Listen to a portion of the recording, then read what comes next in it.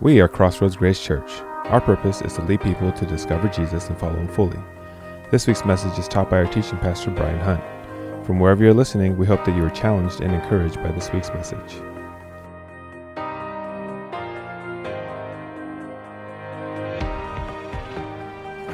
Well, hello, Crossroads. How are you doing? It is so good to be with you today. Listen, whatever part of the world that you're joining us from, I just want to say welcome.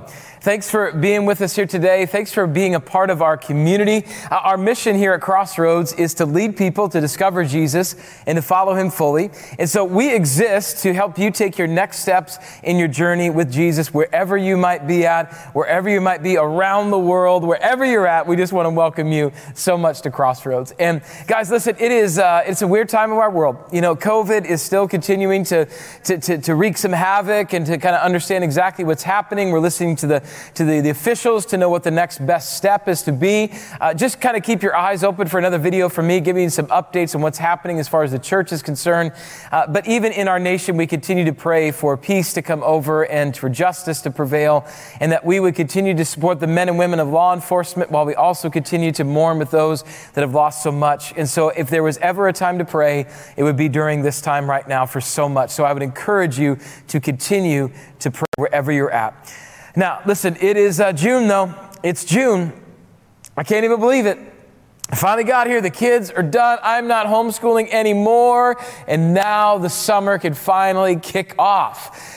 But I don't know about you guys, but it kind of felt like summer came at us like this year, didn't it? I mean, it just felt like, are you seriously? When are you going to be happening? Like this was like Tuesday of the first week of homeschool for me. You know what I mean? Like, come on already. But now it's here.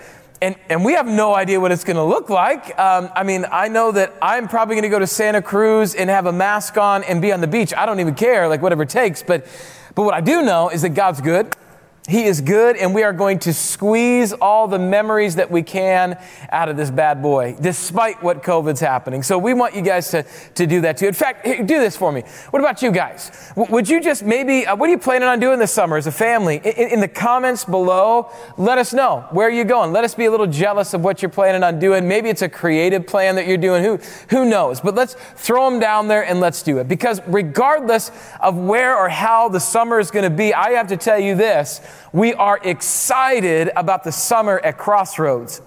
Guys, we got some awesome stuff planned, like drive-in services. We've got our kids programming, our summer camp that's going to be happening. We've got so many great things that are on the horizon. You're not going to want to miss any of those.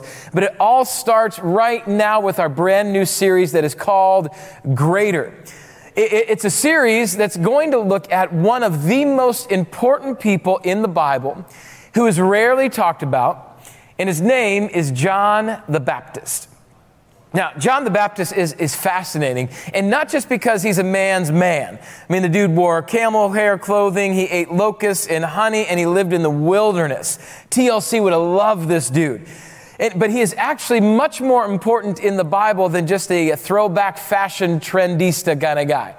No. John is actually crucial to the fabric of the Bible narrative himself. And let me explain exactly kind of what that means here before we get any further. And if you're not familiar with the Bible or God or anything, I just want you to kind of know that the Bible is actually 66 separate books that make up one complete book that we call the Bible. It was written over the course of 1,500 years by 40 different authors on 3 different continents. And it is, without question, the most scrutinized text in the entire world. But yet, it has withstood all the scrutiny and has become the most established and proven text of all time, hands down. But what can be lost when looking at this book is that with the amount of authorship and the time and the scrutiny that it's been under, it's the fact that it is not 66 separate stories. It actually is one common story with one theme. Because everything in the Bible, from Genesis all the way to Revelation, is about Jesus. That's right. The entire thing is all about Jesus. Let me explain this to you, how this works. Now, the Old Testament is the first part of your Bible. It describes the time before Jesus was actually on earth. Talks about how God, through prophets and judges and kings, that he guided his people, God's people, back to himself. All the while, everyone that was in there, everyone in the Old Testament continued to talk about a Messiah that was coming. It contains unbelievable detail about this Messiah, who he's going to be born to, what his family line was going to be coming through, the location of his birth, the type of death that he was going to suffer, the state of his body after that death, and even that he would defeat death. There are over 400 prophecies. Now, a prophecy is a description of things that will come to pass but haven't quite yet. 400 of those prophecies in the Old Testament that speak to Jesus. And so that's the Old Testament. It's before Jesus was here. But then the New Testament comes.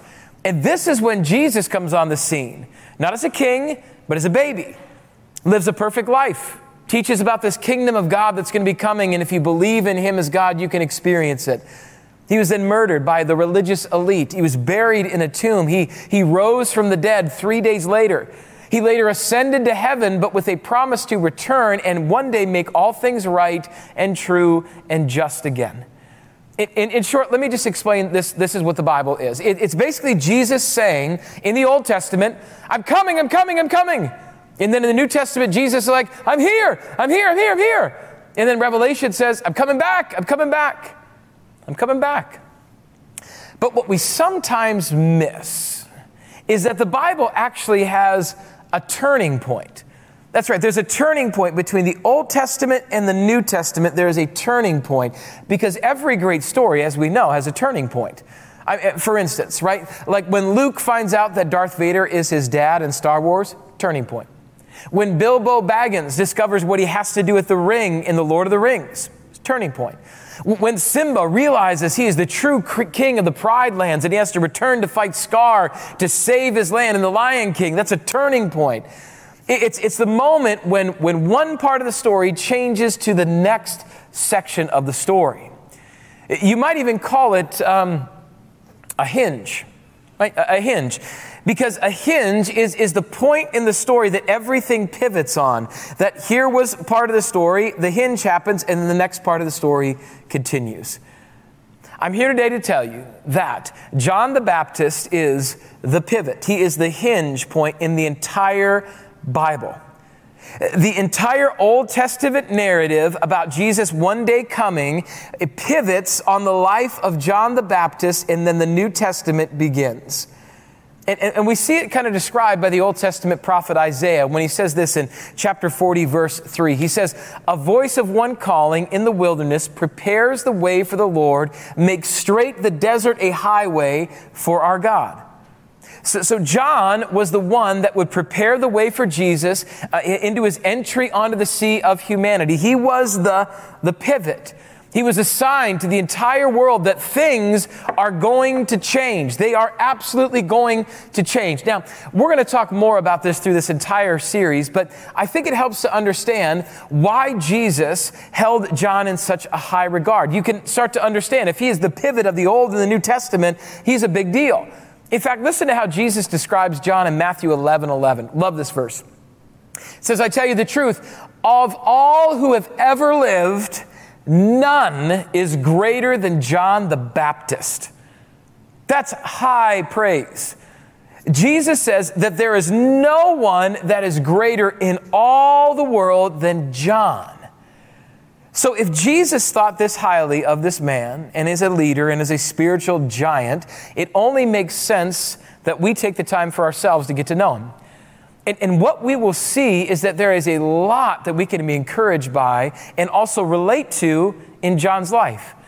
That through his courage and his faith and even his doubt, we can see that there is truly none that are greater than John. But in order to fully appreciate the life of John, we have to do what we always do with someone's life. We go to the beginning. As with nearly everything that happens in the Bible, it never happens in an easy and predictable way. Never. There are always challenges, and the ones you least expect are asked to do the unexpected. And John's life is absolutely no different. If you have your Bibles with you today, or you have your Crossroads Grace apps, would you do this for me? Would you open to Luke chapter 1? That's right. Luke chapter 1 is where we're going to be at in just a second. And as you do that, I think all of us can agree today that everyone gets excited about the birth of a baby. I saw a baby today. It was awesome, right? I think one of the coolest events in life is when a baby comes, especially if the couple having the child had to battle just to be able to have this little one. Maybe they were praying for a long time for a child to come. Maybe it was a difficult pregnancy. Maybe by a miracle they became pregnant. See, those pregnancies, those are the ones that seem to stick with you the most. And I've shared in the past about my wife Sheree and mine's story of infertility before, but we know the heartache and the pain of trying to have kids, and then the joy when God allowed us to be parents. It was a different type of joy than I've ever felt. When I held Aniston and I held Easton in my arms, it was unlike any other experience in the world. And I say that because John's parents know a thing or two about difficult and miraculous pregnancies. In fact, that is where John's story begins and where we begin our journey to learn about this great, great man. Again, if you have your Bibles with you, Crossroads Grace apps, Luke chapter 1 is where we're going to be at. If you don't have them, don't worry about it. It's all right. Your chat host right now will put a link in where you can go and get your own digital copy of the Bible, or you can sit back and relax. We'll have them up on the screens for you. And in fact, here's what I'm going to ask us all to do this week, a little interactive thing. Here's what I want you to do. I want us all, everyone, to go back and reread the passages that we go throughout today. I want you to do that throughout the week. That's right. I want you to take time to read the Bible for yourself and not take my words for it. And you might have grown up in a tradition that reading the Bible for yourself, that was off limits. You don't do that. Not here. Absolutely not here. See, the Bible, it comes alive when it's alive in you and in your life. And the only way that happens is if you make it part of who you are and not just because I told you to do it. And even if you're not a Christian here today, again, I'm so honored that you would be with us here today. I just want you to, and maybe you're not even sure about this whole God thing. Here's what I'm going to ask you to do.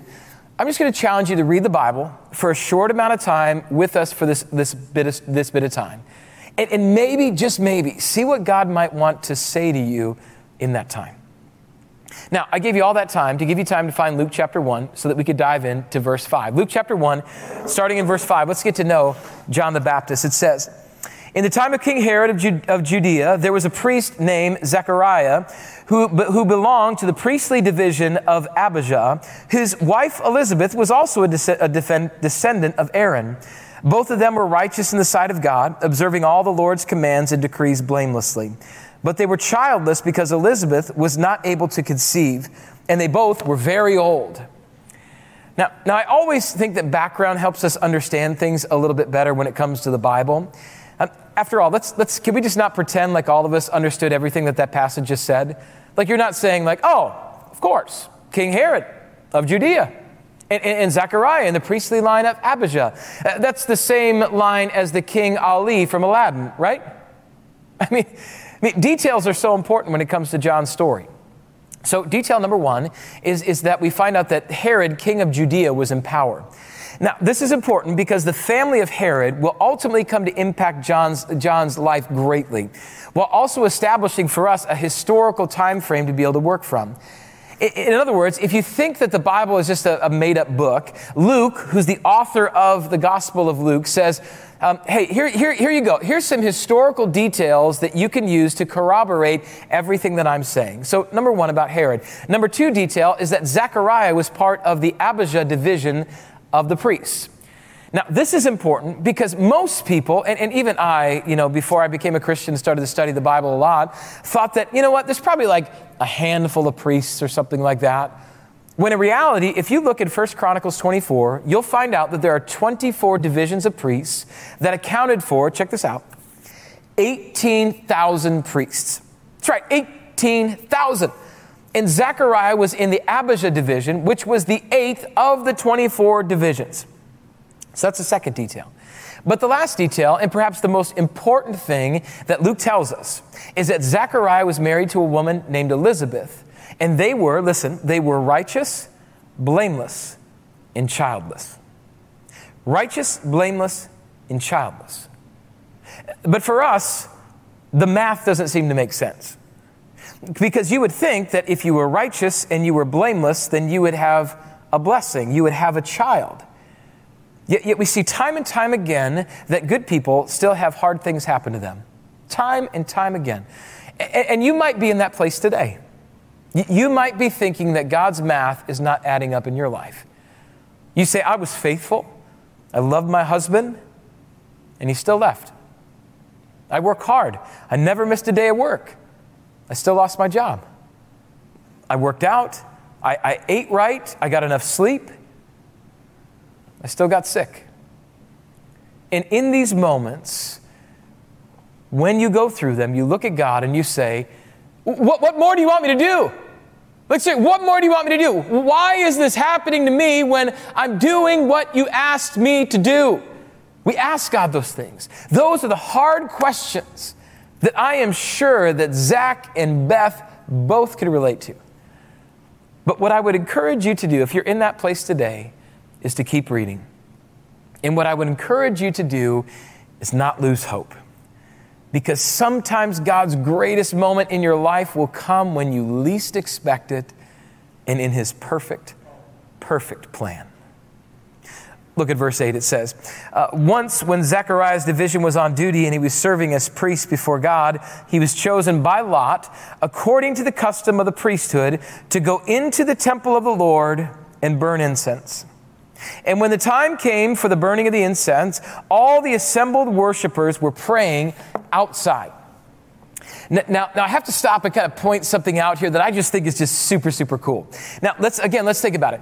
A priest, you might know this, a priest served in the temple 2 times a year for 1 week periods of a year, right? 2 times a year for 1 week at a time. That was the standard union-approved contract. That was job site work. They probably had like drink breaks and things like that. I'm sure it was all worked in. But here we see that Zach served as if you notice here, it was the priest before God.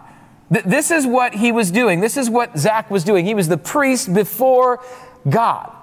That meant that he was the priest responsible for conducting the sacrifice before God and also the incense lighting. However, what you need to know is that this priestly duty right here, that was only done 1 time in a lifetime. Only once. Which meant that we need to put all this together for a second. That Zechariah was one of 24 priestly divisions. He was one of 18,000 priests. And his name was drawn by a lot, right? By a lot, with a chance to be able to do something for once in his lifetime. So clearly, this is a moment that God has orchestrated specifically for Zechariah. So I say all of this to those people that might be in the waiting room of life right now, wondering, when is God going to show up? When is God going to show up? Even if we could see movement, I just want you to understand this. Even if we can't see movement, it doesn't mean that God isn't moving. Guys, in our life, that even though it doesn't seem like God is moving, it doesn't mean that He is not moving. It just means His timing is perfect. In the song Waymaker that we sing in worship, it says this. It says, even when I can't see that you're working, even when I don't feel that you're working, you never stop working. You never stop working. And it may not look like what we were expecting, but it is exactly what God is using as His blessing. Might not be what we're expecting, but it definitely is His blessing. Look in verse 11. It says, then an angel of the Lord appeared to him, standing at the right side of the altar of incense. When Zacharias saw him, he was startled and was gripped with fear. But the angel said to him, do not be afraid, Zechariah. Your prayer has been heard. Your wife Elizabeth will bear you a son, and you are to call him John. He will be a joy and a delight to you, and many will rejoice because of his birth. For he will be great in the sight of the Lord. He is never to take wine or other fermented drink, and he will be filled with the Holy Spirit even before he is born. He will bring back many of the people of Israel to the Lord their God, and he will go on before the Lord in the spirit and power of Elijah to turn the hearts of the parents to their children and the disobedient to the wisdom of the righteous, to make ready a people prepared for the Lord. In this once of a lifetime moment, Zechariah comes face to face with a completely unexpected moment God has for him. Everything that he had prepared to do was disrupted as an angel stands next to the altar and says, "Hey, you're going to be a daddy. Hey, I know your wife is old and you are more in retirement mode than baby mode, but hey, baby's coming. And not just any baby, but the baby that you have been hearing the prophets talk about for hundreds of years." That's what the angel says. See, all the prophets that Zechariah would have read about, heard about, or studied describe this one that would pave the way into society, into culture for the coming Messiah. And that baby is going to be Zechariah and Elizabeth's son. The prophet Malachi would talk about it in chapter 3, verse 1. He says, "I will send my messenger who will prepare the way before me." Zechariah has just been told that even though he thought there was no way that he and Beth would ever have a child, God just made a way for them to give birth to the way maker that could announce that the Savior of the world was coming.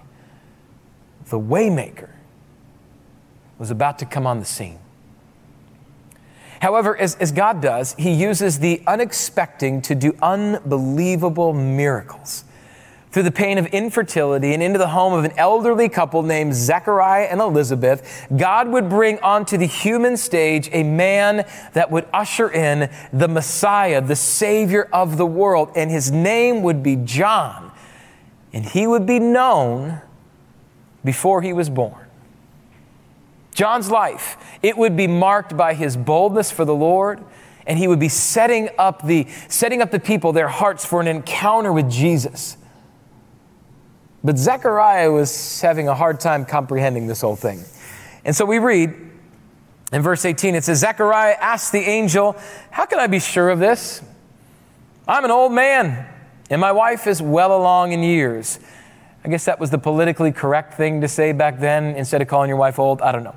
But the angel said to him, "I am Gabriel. I stand in the presence of God, and I have been sent to speak to you and to tell you this good news. And now you will be silent and not be able to speak until the days this happens, because you did not believe my words, which will come true at their appointed time." Now, I love the fact that the angel of the Lord identifies himself as Gabriel, because Gabriel means God is my hero. And he says that he, Gabriel, stands in the presence of his hero, and that his hero has sent a message specifically for Zach. But what God does in this moment is that since Zechariah was more interested in the how than the what, God silences him. And now he'll have the chance to see and to hear what God will do over the next 9 months without saying a word. He will be forced to take in the power of God that is on display right in front of him. But can I ask you something? Gabriel's name means God is my hero. Is God your hero?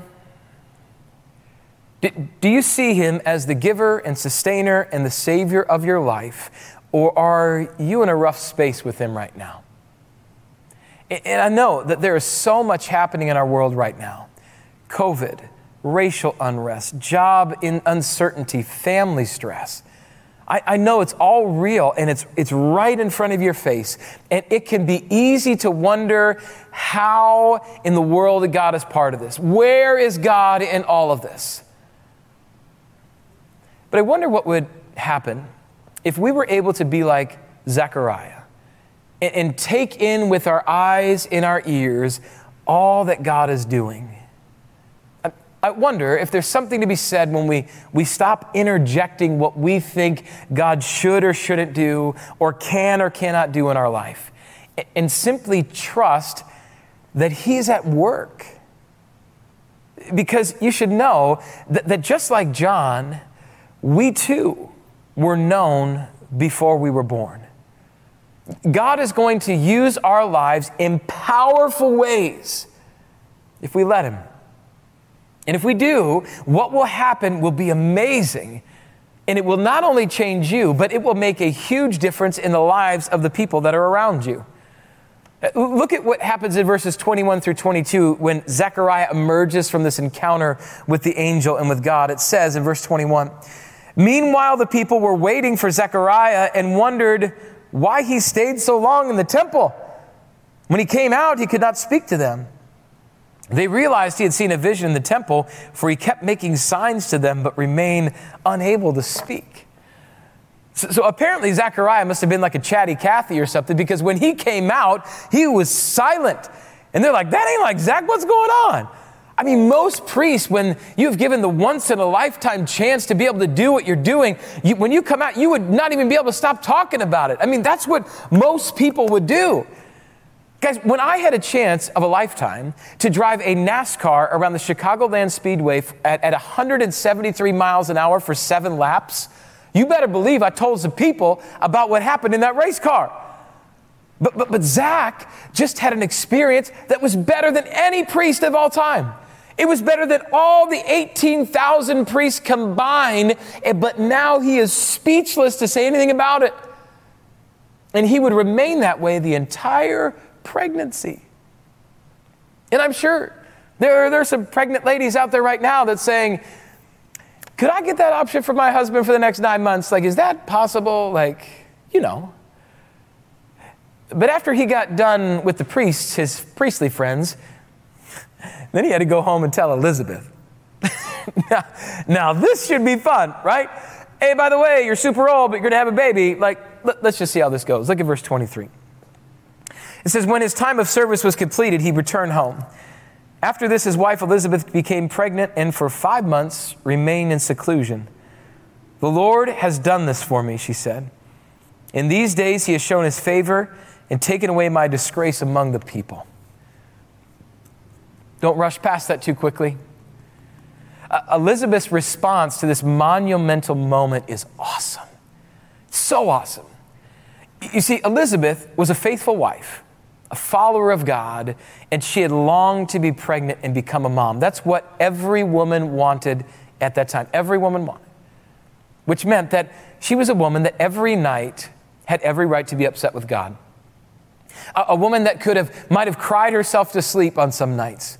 A woman that could have lived a life of complete bitterness. By all accounts, this is how Elizabeth should have looked at her life. I mean, she was a pastor's wife, for crying out loud. Aren't things supposed to go great for all of them all the time? Now, somewhere, my wife Cherie is smiling, just to let you know, because that ain't true. And if Elizabeth was angry, bitter, and hurt, she would have been justified by every person in the world around her. They would have said, "Absolutely, you're completely right." And maybe you're in a season like Elizabeth. That disease came out of nowhere, and now your life is turned upside down. Your friend said some nasty things about you, and now you feel really alone. You were heading off to college this fall, and now things are looking so much different, and it's discouraging.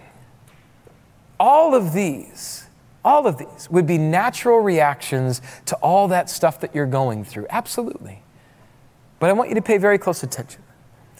Just because that's the way everyone says you should respond does not mean it has to be how you have to respond. Just because they say you should doesn't mean that you have to. Which is why I want us to consider closely how Elizabeth responded to the challenges that were in her life. Because she chose a totally different attitude and posture towards God. And it says some very important things. She says that the Lord has done this for me. For me. She said that he has shown his favor. He has done this for me. He has shown his favor. She chooses to stay focused on the fact that God is faithful, and she is glad with whatever he allows her to have. Her humility and her faith and belief in God, that God is good, kept her from going to some dark places of her mind and her soul. And it let her stay focused on the fact that God is always working and God is always good. And sometimes we need those gentle reminders that God is good despite what we're going through. We all need them. Now, I remember a time when I was playing professional baseball back in South Dakota. And it was an interesting time because when I played, it was so humbling that people would invite me to different establishments or invite me to different schools to be able to do appearances, and we would go to different hospitals and see different people. But one has been etched in my memory for the rest of my life. And I remember a time that I went to a hospital, a children's hospital, but this was a different type of hospital. This was a hospital that was for kids with special needs and disabilities. And there was different floors of this hospital that we would go to, and on different floors were different types of patients that were there. And I remember on one particular floor we were there, and it was one of the floors where the kids were a little bit more ambulatory and a little bit more interactive, but they still were in wheelchairs, and they still had some things that were going on, and some were in wheelchairs, some might have had drool, and some might have yelled or screamed or shouted out, or whatever. But on that floor, there was a pool table. And so we were trying to play pool with the kids, and as we were playing pool, I kind of took a break for a second. And I remember like it was yesterday. All of a sudden, I felt this like light tap on my leg, and I looked over, and there was a sweet girl in a wheelchair, and she looks up at me and she says, "Hi." I said, "Hi, how are you? My name is Brian." And she looked up and she says, "Hi, my name is Shanna." I said, "Hi, Shanna, how are you?" And we got to talk. And as I got to talk to Shanna, I got to learn a little bit about her life. I said, you seem to be a little bit more ambulatory than some of the people that are here on this floor. I'm curious why you're on this floor." And she says, "Well, I was on another floor, but they abused me on the other floor, and they brought me down here for my safety." And you can see that I really can't speak with a lot of these other patients because they can't speak, and so I'm really alone. I said, well, I certainly hope that your mom and dad, they probably come and visit you, and you get a chance to see them often. And she says, "Well, my mom died when I was 4, and part of the reason that I'm here is because my dad used to abuse me, and so they brought me to the hospital so that I can be safe."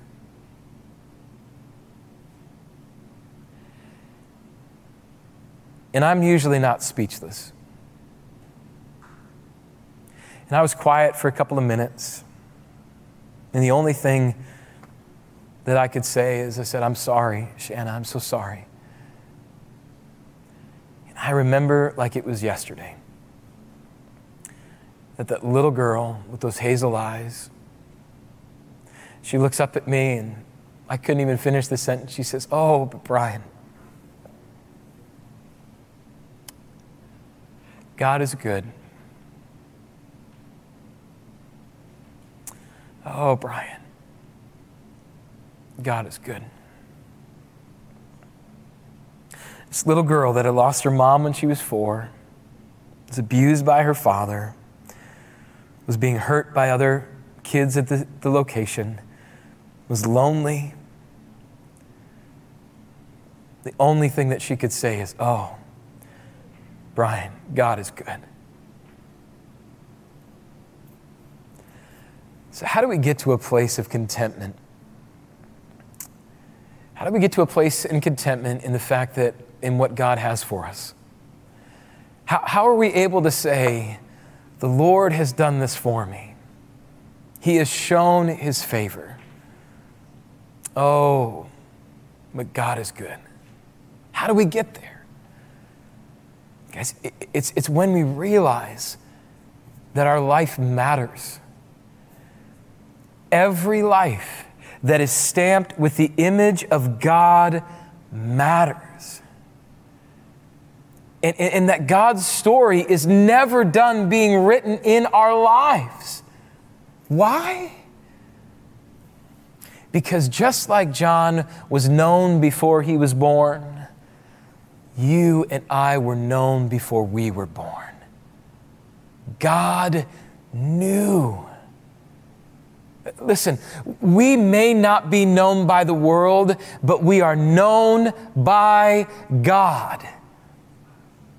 We are known by God. Before we ever took our first breath, He knew us. Jeremiah 1:5 tells us that before I formed you in your mother's womb, I knew you. Before you were born, I set you apart.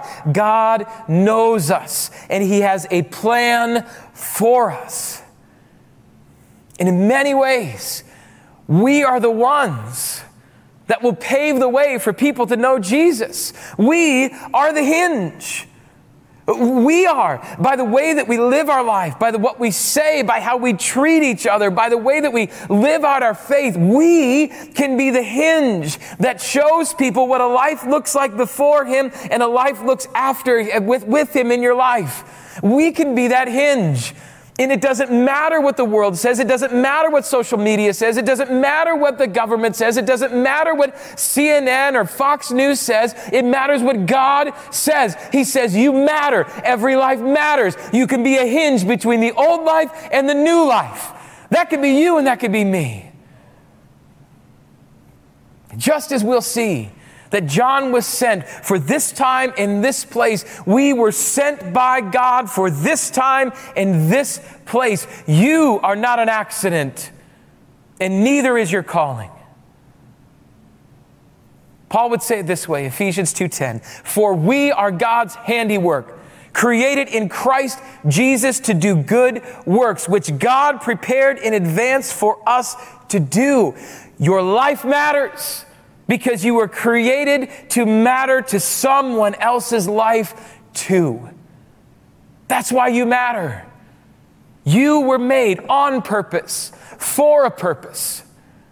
Because your life matters, because you might be the hinge for someone to know Jesus. I wonder if what our world needs to hear right now is that every story matters. That every life imprinted by the Imago Dei of God is created by God on purpose, for a purpose. That God does not make mistakes, that He is not tinkering with humanity to get things right. Every person's story matters because God is the one writing on the pages. You and me, we can be the hinge for someone's life. Because at some point, there was a hinge for us.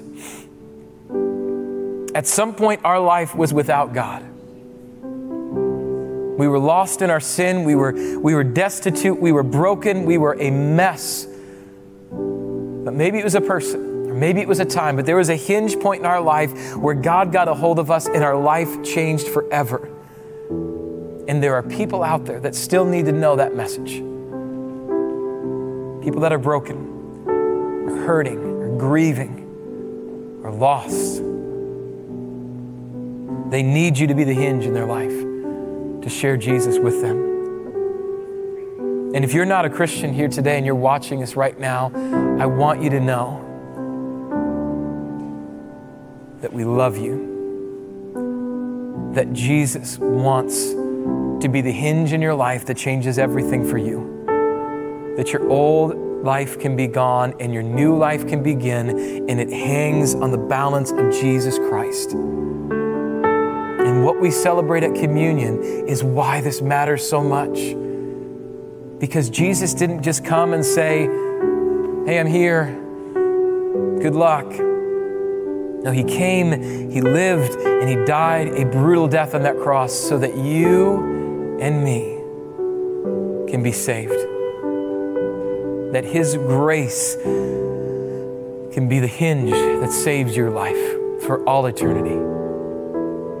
You, my friend, were known before you were born. Your life has purpose. You were created on purpose for a purpose. And that purpose is to live your life for Jesus, to live it for Him with all that you have, and to make this world a better place for Jesus. But it's only possible because of what the cross represents. that if we give up our old life, we accept Jesus, we have a new life in him. So as you prepare your hearts for communion today, what I'd invite you to do is consider where you're at. Consider what this world needs from your life, and know that it will only impact the world to the most level it possibly can with Jesus in it. And that your story matters because your pages are still being written on by God himself. Believe that. Trust that.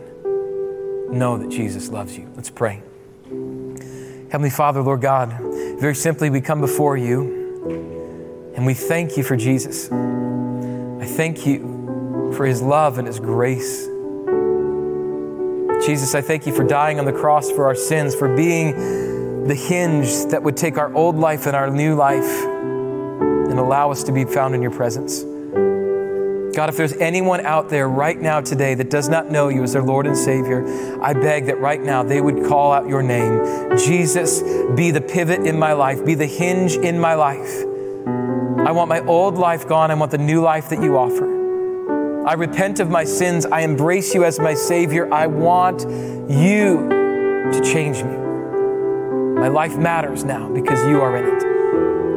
God, you tell us that if anyone does that, they are a new creation. The old is gone, the new has come. I pray that many would do that here today. And Father, I just lay this all before you and ask that your Spirit would move as we remember you, Jesus, at this communion. We love you and we thank you. It's in your name we pray.